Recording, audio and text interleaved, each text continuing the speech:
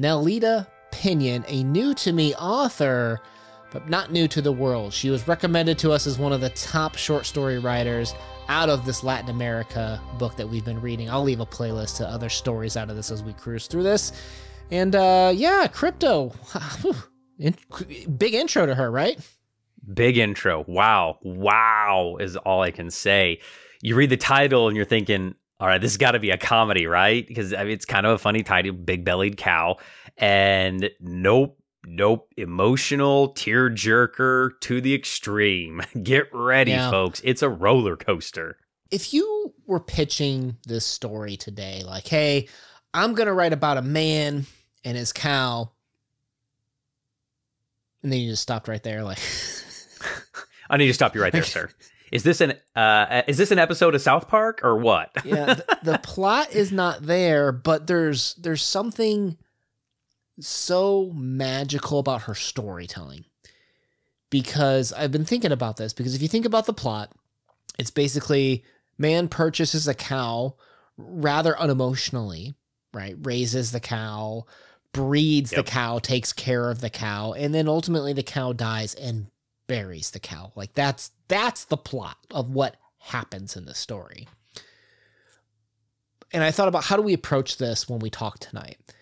Because, on this channel, we like to discuss the bigger meanings and stuff like that. I think we start with the 800-pound gorilla. I was going to see if we were going to dance around this to see if you picked up on this, to see, hey, am I just saying this or is it there? But I'm just going to throw it out. Here's the 800-pound gorilla.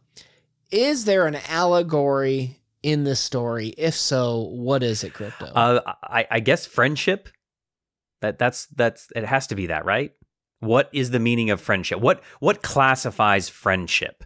Yeah, there's something deep there where it's hard to put words behind. Like there's something that she pulls off where the way the man cares about another creature, feeds it, takes care of it, spends time with it, breeds it, ultimately, buries it. You could see that as friendship. You could see it even almost as romantic, like in terms of loving someone and taking care of them. Like it's hard to pick a word, but that there is care and nurturing being injected from this farmer with no expectation of return, right? Like this isn't a two-way street per se, other than the fact that he gets what he wants out of the relationship. And that's where the most beautiful friendships are, right?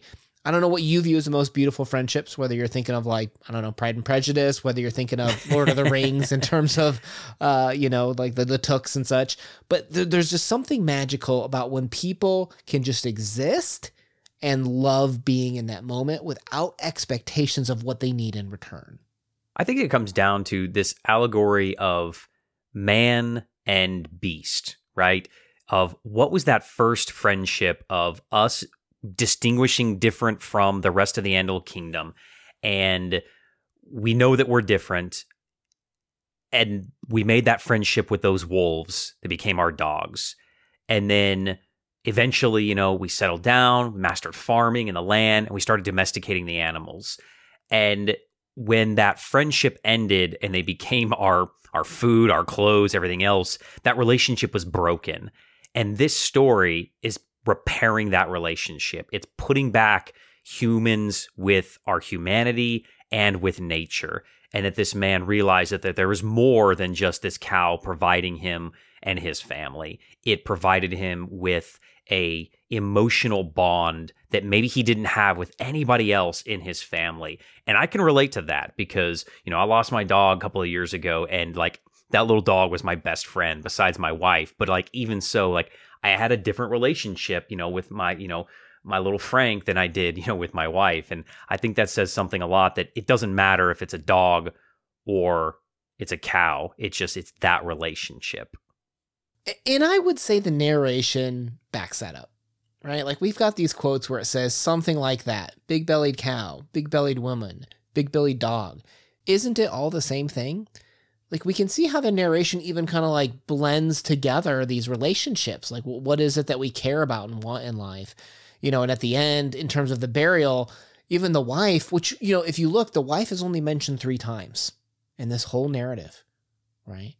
And the idea that she's just like, honey, what are the neighbors going to say? Do you really want to bury this? Like, we're treating this thing as family, as a person. So I think there's enough in this story to back up the argument that we're treating this animal that way. One thing I noticed was that the beginning, when he purchases a cow without feelings, right, without care, and then it ramps up from there.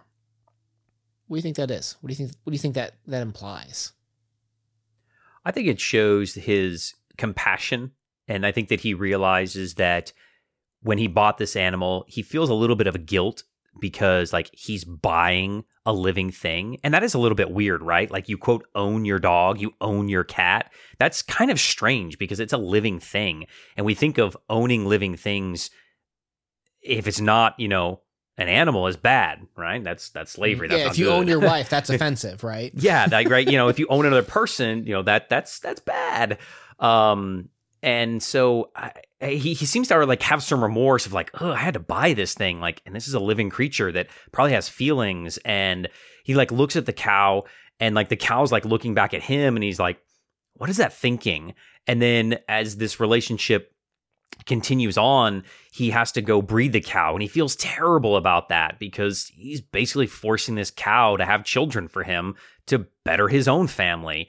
And that this cow then has to nourish those children, and its body is stressed and deformed because this man forces the cow to do these things, and he feels regret this whole time. And I think that's what's bringing out these feelings and these emotions to him, that this is a living creature, and it should be respected, as it says in the story. It literally says there, every living creature should be respected. And I think he's coming to that realization slowly over time. Okay. It's kind of like when you first meet someone, most people, like, you'll be nice, but you don't care about them per se, right? Like, this man inherits this cow and has to care for it. He doesn't actually care about it. It's an investment, a thing at that point in time is perhaps, to add on to that narrative. And it's like only through the interactions with it and the way that they care or nurture for each other, only then does that breed some type of emotional reaction within the farmer. So it's kind of like time and experiences invested into something can almost result in a stronger friendship bond. And acceptance, right? And willingness to do it, like you said, without any expectation in return. That's going to be the key core of any good friendship or relationship. You and I accept each other for our good and our bad. You and I accept, you're a planner, I'm a slacker. But we also accept each other, of those good and bad things, and we're fine with it. And then that makes it who we are. And it makes our relationship unique as well, because your acceptance might slightly be different of my acceptance of, how my wife accepts me.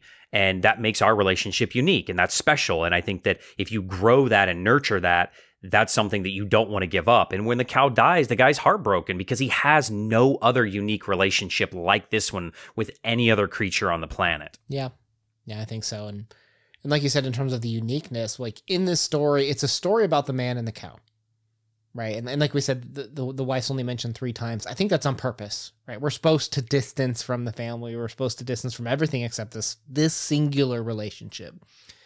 And I think that's what's really masterful about the storytelling, is even if you're like, wow, I just read it as this man really likes this cow, grew to like it and cared for it, that's fine, right? This is what's interesting.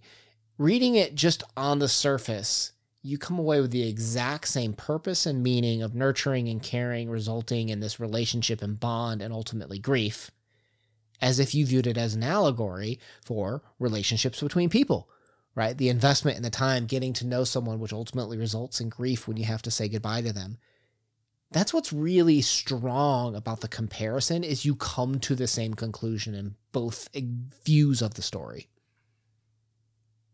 Do you also think, too, as I reflect back on the story, the man, and it said, and correct me if I'm wrong, at some point, he basically had to force his family to go to the cow's funeral with him because he wanted to respect the cow as somebody as part of the family. The cow had provided probably milk.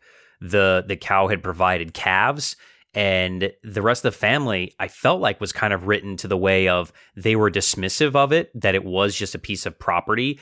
And I think that a lot of people could probably relate to that, of maybe you have this relationship in your life that you feel is very, very impactful, or you have this relationship that is important for your own personal well-being, and it's something that nurtures you that your rest of your family can't relate to. They don't understand.